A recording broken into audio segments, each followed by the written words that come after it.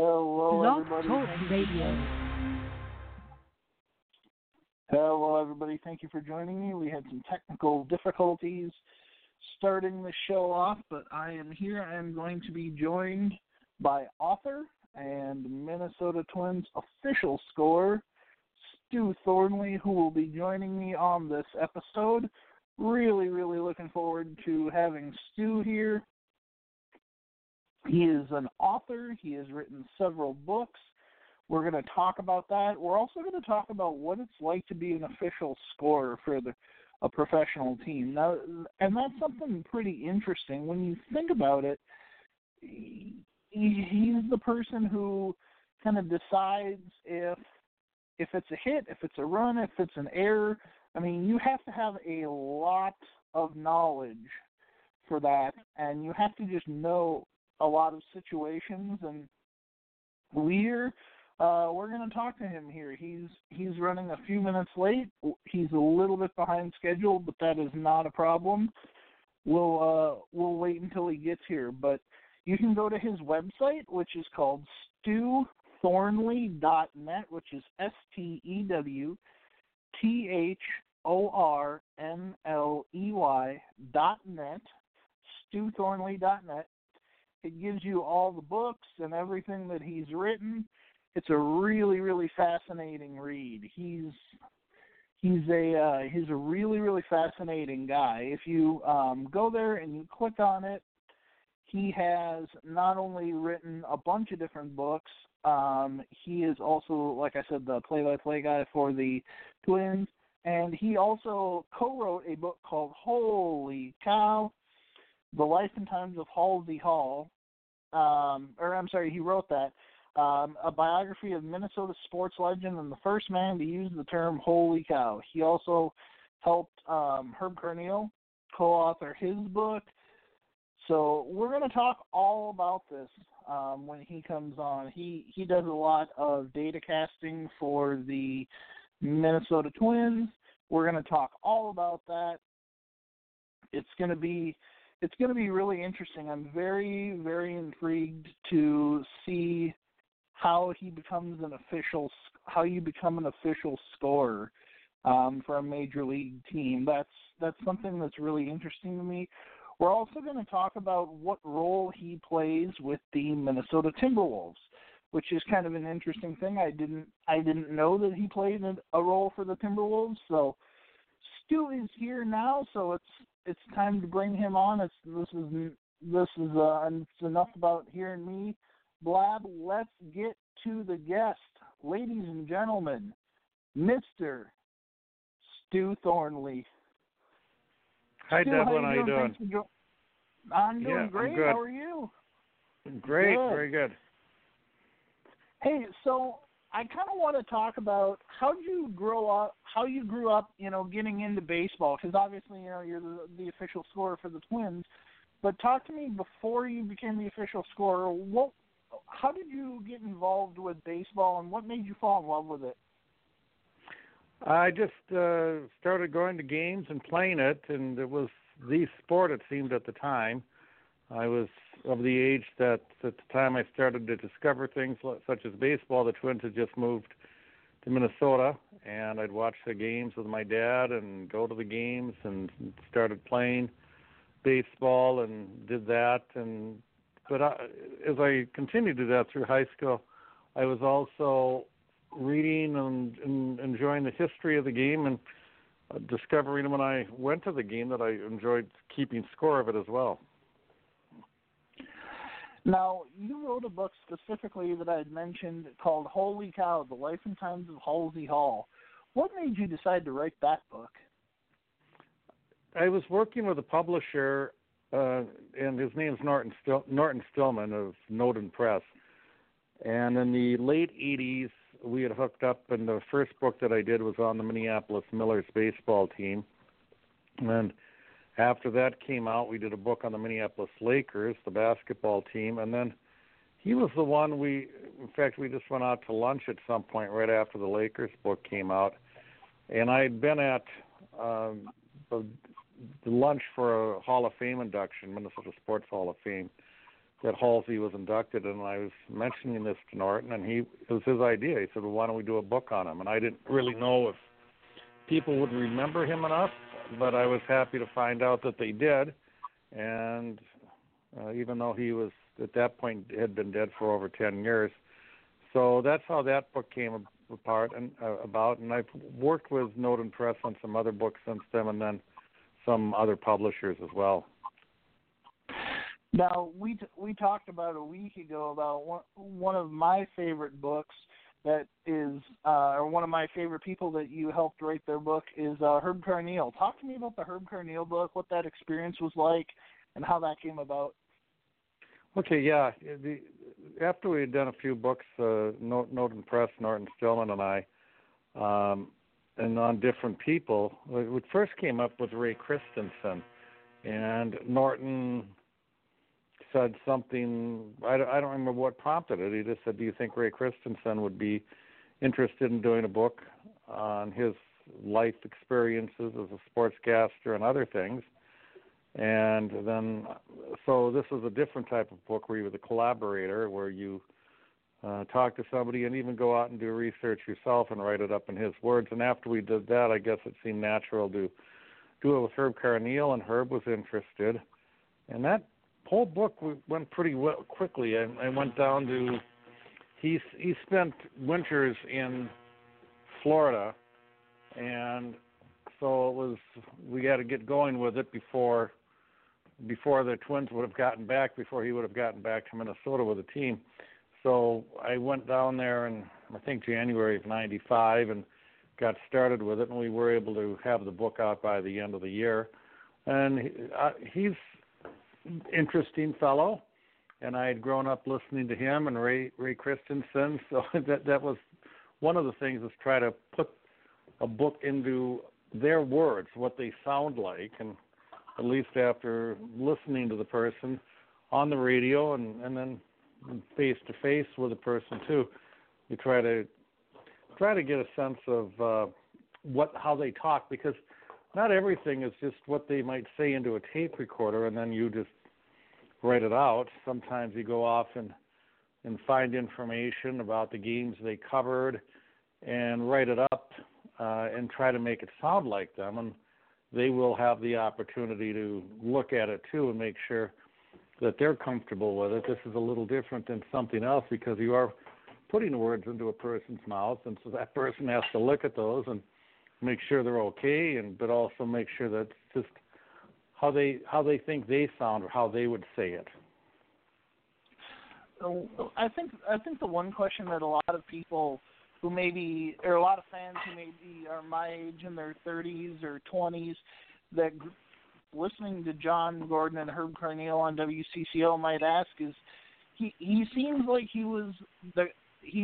the person he was as a broadcaster is who he was as a person. Is that pretty accurate? Was Herb Carneal the same person as a broadcaster that he was as a person? Yeah, he wasn't overly talkative, which is what I liked about him as an announcer, and he was like that as well as you met him, and so a lot of people did get the chance to meet him, and I'm sure found him to be sort of the same way, especially after the book came out, and he would be out signing it, and people would come to see him and chat with him as they were getting a book signed. And I think a lot of the people found that too. They listen to the person and they start to imagine what a person is like, and don't end up surprised, which is a good thing, that the person is just the way you want to imagine that person while listening to them. Now, you've done a lot of traveling. It's on your personal website. It says that you have you've traveled to every major league stadium, and you wrote a book in 2000, or you wrote a book that came out in the fall of 2000 about one of my favorite old stadiums ever. It's called Land of the Giants, New York's Polo Grounds. How did that come about? I never was at the Polo Grounds. That's one that predates me, but it's been my favorite. And the odd shape of it. I also enjoyed looking at the stadium diagrams, too. As I grew up, I would see all of the American League stadiums on TV and got to know them pretty well, because the Twins played there, and I saw some of the National League stadiums too. The Polo Grounds was last used in 1963, and I don't even know if I ever watched a baseball game live from there. It would have been the Mets, and they probably didn't have that many game of the weeks with the Mets on the Polo Grounds. But looking at the diagram, it was hard to imagine what a place like that would look at. You know, this was 279 feet down the left field line, 258 feet, not 59 feet, something like that, down the right field line, and then 480 feet to center field. And so I started looking for photographs to see what this looked like, and so that was always the stadium that fascinated me more than any other one. It wasn't until the 1990s that I got there to the site. I'd been around the site because it was right across from where Yankee Stadium is now, but to get down there and along the river and look up at the bluffs, so I just became interested in it again and started gathering more information, and then kind of figured, I guess I'm writing a book on it, and that's what I did. It's historic, and there were a number of different stadiums called the Polo Grounds. The reason for the name doesn't even have anything to do with the last version of it, the one that everybody would know the best, the one where Bobby Thompson hit the famous home run, or Willie Mays made the great catch. But their original home was north of Central Park on what was a polo field, and they just, as they moved around and moved uptown, they carried that name with them. So it was a strange name for a strange ballpark. Now, one of the more interesting books that you wrote, it's kind of a non-baseball book, but you wrote a book about Dennis Rodman. And Rodman thought about changing his name a few years ago, and your wife had a pretty interesting response to that. Can you talk about that whole book and what he wanted to change his name to, and what she thought about that? Yeah, she thought it was a good idea because he was talking about changing his name to Orgasm, which was, I guess, Dennis Rodman-like. If nothing's even surprising coming out of him. So he, and I was just joking around, and my wife said, yeah, that might end up opening on a whole new career path of writing for you if you were to do a book named Orgasm. So he didn't change the name, and that's a children's book, and it was Enslow Publisher in New Jersey. I've done for Lerner Publications in Minneapolis and Enslow out in New Jersey. I've done some different, mostly sports biographies, and that was one of them. And it's different, you know. I did Cal Ripken. That's kind of a straightforward book about a great player and somebody who's not getting into trouble or anything like that too much. And here is a completely different type of subject. So that was, and he, at the time that I did it, he really hadn't seemed to go off the deep end yet. He was just known for changing his hair color and having a lot of tattoos, and he seemed to get a little stranger after that. Yeah, I still remember, as a lifelong Timberwolves fan, I still remember the night that he was playing there and he kicked the cameraman and that whole thing, and that was kind of crazy. He was with the Bulls at that time. I was at that game and remember seeing that. That would be, it's always something with him, and I guess it still is. Yeah, it definitely is. Let's switch gears here. Now, you have a second, you have kind of a secondary career, which is very interesting. You do data casting, and you're an official scorer. What's the difference between being an official scorer and data casting? Okay, well, I've been doing the data casting for MLB.com, even before it was MLB.com. Operated by Total Sports in 1998. And it is now for MLB.com what the game day is. So if people are at home following a game online on the Major League Baseball website, and I'm not doing a lot of that stuff, that the information that's going in there, the type of pitch, how fast it was, that's going in there automatically from the cameras and radar within the stadium. But then I would just mark if it was a ball or a strike and something more specific on it, and then the outcome of the play. So I'm not making any decisions on a hit or an error. That's up to the official scorer who will be next to me. And then with official scoring, you are doing that. You're not entering it into the computer for people to see. The person next to me is, but there they are. The data caster in that situation is just taking the direction from the official score on whether to mark something as a hit or an error. How did you become an official scorer? Like, do you have to apply for that? Like, how did that happen? It can be just being right place, right time, and for me that meant because I was around there doing these other things with the data casting.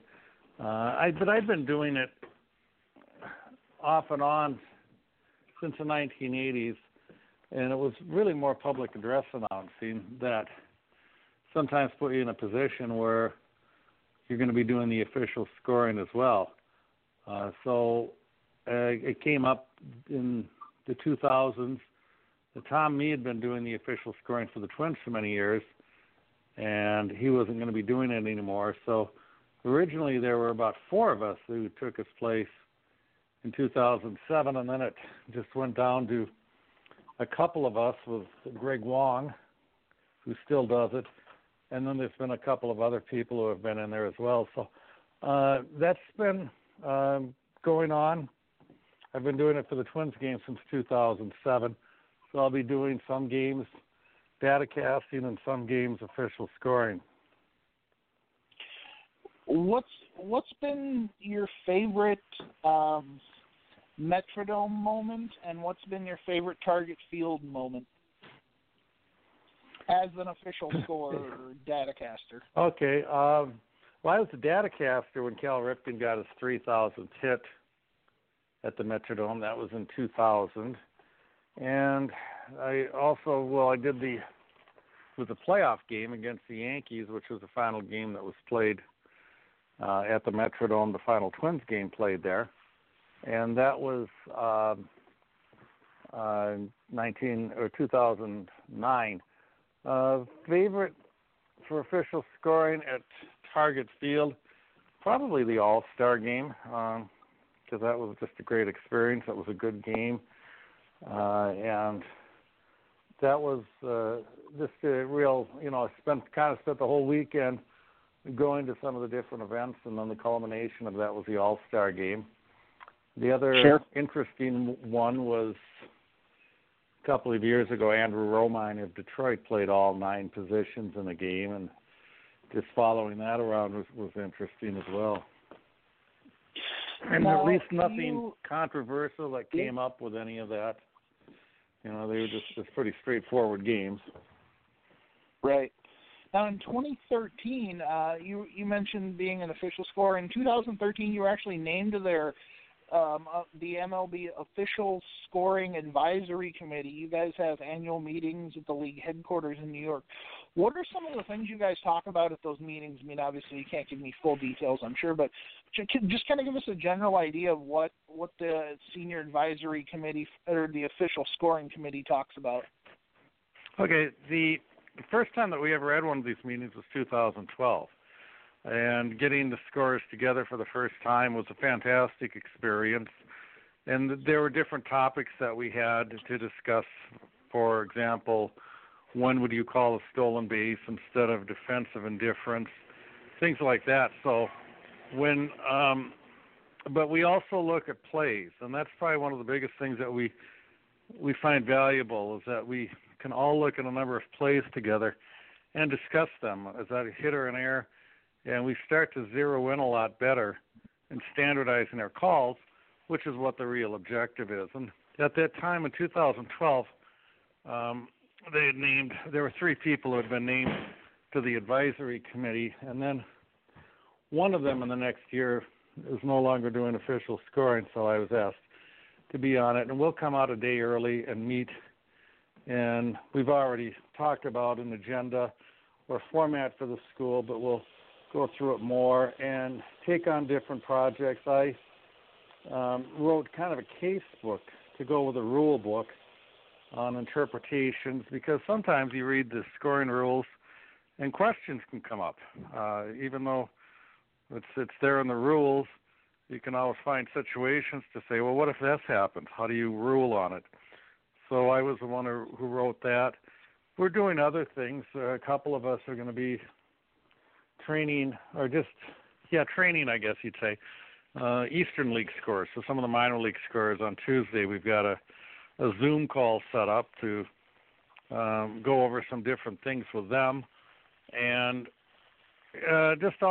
but getting together, looking at things, and there's more and more technology that's coming out now that's helping us. The biggest thing is just to be able to see how other scorers are calling different types of plays so that we can try to call them the same way. And we're getting more and more stuff sent to us on a regular basis of plays that are appealed by teams. Teams have the right to appeal a scoring decision to Major League Baseball. And if they send that in and appeal it, then it also will go out to all the scorers. They'll send it out after the whole thing's been processed, after Major League Baseball decides if it's going to change the scorer's decision, which it usually doesn't, or if it does change it. But we get to see many, many more plays and see that, hey, the official scorer called this a hit. And sure. It was upheld by Major League Baseball, or it was changed. And there's more technology coming at us. When you go to the ballpark now, you can see that StatCast information going up on the board, how hard the ball was hit and things like that. And scorers have a different mind on whether they like that or want to use that. To me, it's just like one more check to, if I know a ball's hit hard, but maybe I can then look at the scoreboard and see that it was hit at 103 miles an hour, and I can definitely say it's not just it was hit hard, it was hit at 103. And maybe if a team wants to appeal a scoring decision, and I can even use that in my response to say, well, that ball was hit at 110 miles an hour. I can remember one where a pitcher was unhappy because an error wasn't charged to a fielder, and when I was able to say, well, that thing was hit at 110, that was a really hard hit, and put sure. a number to it as well. But they're doing more and more with that, and that, well, I'm interested to see just what kind of an impact it will have on official scoring or helping us out. It's not going to automate it, which sometimes people get a little bit nervous about, like, gee, they're just going to take the job away from us. And I don't think there's any great danger of that. One of the cooler things you got to do was in March 2017, you got to go to Guadalajara, and you were the official scorer for the World Baseball Classic. Talk about that. Yeah, that was quite an experience. They play the World Baseball Classic every 4 years. And then in 2017, the opening pools were in Seoul, Korea, Tokyo, and down in Guadalajara. So I went down there. My wife, who speaks Spanish, came with because she served as a translator in the press box if I would announce something as a hit or an error, and then she would repeat it in Spanish. And there were 7 games. We had not the Dominican Republic, Puerto Rico, and Venezuela, Italy, and Mexico. So especially between Puerto Rico and Venezuela, it's almost like an all-star roster of the top players: Miguel Cabrera and Carlos Correa, Francisco Lindor, Salvador Perez, Felix Hernandez. And that went to a tiebreaker for which team was going to advance, and that was a good game. In fact, Venezuela was trailing by a run in the 9th inning, and Miguel Cabrera hit a 2-run homer. They were long games. And it was just a great experience. I enjoyed a lot of good games there, and I really enjoyed that. Yeah, I mean, I think that wasn't that the year that the United States won the whole tournament? It was. They finally, in the end, beat Puerto Rico. So Puerto Rico had won. It was undefeated in the pool when we saw them, and then Venezuela had to play a tiebreaker game to get that second spot, and Puerto Rico made it to Los Angeles, and the final game was against the United States, and the U.S. won that one. It was kind of a blowout. It was the second game in the Classic that Jose Barrios pitched in. And in fact, the Twins were not too happy with his lack of usage. I think he started the season in the minors just because he was gone for 10 days and pitched only twice. But we saw him pitch against Italy and really saw that curveball that he pounded in there. We gave up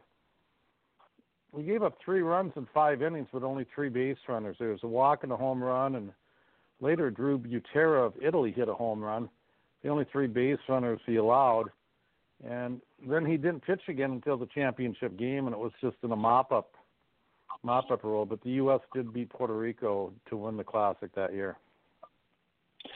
Now you've obviously had a lot of experience as an author and a writer and a official scorer, but people might be interested to know that you also did PA announcing for high school and college basketball for over 30 years. Yeah, I was in broadcasting, and so some opportunities just sort of related to that would come up. And I started doing basketball at North Hennepin Community College in the early 80s. And then they dropped their basketball teams, and I went to Minneapolis Community College, and then eventually was at St. Louis Park High School. So I always enjoyed that as a chance to get to the game. Mostly basketball, but, it could be anything. I did football at St. Louis Park for a while, and kind of once in a while a soccer or volleyball. And I've also for about 25 years been doing some of the public address announcing for the Minnesota Gophers baseball team, and then also the state high school tournament just once a year out at Siebert Field, and have a couple of days. So I don't do it as regularly or as much as I used to. I think 2011 was the last year that I was doing it regularly for a team, but still occasionally for the Gophers, and then once a year for the high school. I enjoy it. It's just an announcing background. I did play-by-play announcing when I worked in radio, and the public address announcing a little easier. It's fun. It gets you at the games. It gets you involved. I always enjoy that. It's going to be a big summer for the Twins. It's June 1st as we're recording this, and they are retiring Joe Mauer's number this summer. They have their annual Hall of Fame induction ceremony this year with Joe Nathan and Andy McPhail coming in to the Team Hall of Fame. And most importantly, they have me throwing out the first pitch at a game this summer. So it's going to be an important summer for the Twins. Talk to me about... you're going to be auditioning for Gardenhire, is that it? Yeah. He needs another arm? I'm going to try to do a little bit better than that girl in Chicago did the other day. The thing is, I've seen worse, but it was before the social media days, which is maybe a good thing. But yeah, she kind of pulled the pitch right into that photographer. But I have seen worse. Talk to me, Stu, real quick. We're running out of time, and I don't want to hold you up. Talk to me a little bit about what that Joe Mauer number retirement means, and what kind of he means to the Twins, and if you have a Joe Mauer story you can share. Okay, yeah, I don't. I loved Mauer as many did, although in the final years he was getting criticized, and part of it is how it goes with baseball contracts, or how it went. Is somebody gets underpaid for the years that he's really productive, and then gets the big contract, and just things changed, especially when he was no longer able to catch. I remember that game. It was the Mets. It was a makeup game because they had gotten rained out against the Mets early in the 2013 season. And when they came back and played that, it was he took that fall tip so hard into the mask, and he never caught again except for that token appearance in his final game. But the years that he had, and he was so good, and I hope that, I followed more Hall of Fame voting sometimes, not just who do I think should be in there. I definitely think Mauer should be in there. But to see players, if they've had a career that was the upside was on the first part of it, and then at the end of the career maybe makes people forget how good they were in there. But I think Mauer as a catcher stood out so well because he was an outstanding catcher, but the hitting that he was able to do, and I think that's, if somebody looks at the overall career for him, I think he will make the Hall of Fame. I think he's deserving of it. He's just a steady player, professional hitter his entire career, and he wasn't the kind of guy who was going to be making headlines other ways, which is a good thing. So some other players might stand out in different ways, and Mauer just quietly did his job and did it well, and it's a Hall of Fame career, and so they'll retire his number, and he'll of course be in the Twins Hall of Fame, but in another 5 years we'll be looking to see what the voters in the Hall of Fame in Cooperstown are doing. Stu, I cannot thank you enough, especially we went over by a few minutes. We were a few minutes late. I cannot thank you enough for being willing to come on and talk to me about your books and your career. If fans want to send you a fan letter or get an autograph or something, what's the best way for them to do that? I guess send something to the Twins, because it will always get through to me. I don't get that many fan letters, so I'm sure it will get through to me. It's not like they're going to be too clogged up with that kind of stuff, but that would be the way to do it. Sounds good. Stu, thank you so much. I had such a blast. Thank you, Devlin. It's been my pleasure to talk to you. Okay, same here. I'm looking forward to seeing you with that first pitch this summer. I look forward to trying not to screw it up. Thank you. Yeah, you won't. You'll be fine. All right, thanks a lot, Devlin. All right, thanks, buddy. Yeah, take care. All right, ladies and gentlemen, that was Stew Thornley. As you can tell, he's had an amazing, amazing career. We didn't even talk about it a whole lot, but he's actually been the backup official scorer for the Minnesota Timberwolves. On his website, he mentions that it's less controversial because he doesn't make all the judgment calls that players, coaches, people like that tend to get upset about. He just records points, fouls, and timeouts. So, guys, I cannot tell you, Stu is one of the most personable and friendly and amazing people that I have had the pleasure of interacting with since I've been doing this podcast. Go to his website. It's packed full of information. He talks about all of his books, the Minneapolis Miller books. He talks about the official scoring. He even gives libraries of plugs. And he talks about one of my favorite things, which is graveyard hunting. He talks about a lot of the graveyards he's been to, both baseball Hall of Fame-wise and famous figures. So go to that. It's stewthornley.net, STEWTHORNLEY.net, stewthornley.net. I've got some other good guests who are willing to come on and that I have lined up, and I am looking forward to doing this podcast on a more regular basis. Thank you to everybody who has stuck around. I appreciate it. Thank you very much, and we'll see you down the road in podcast land.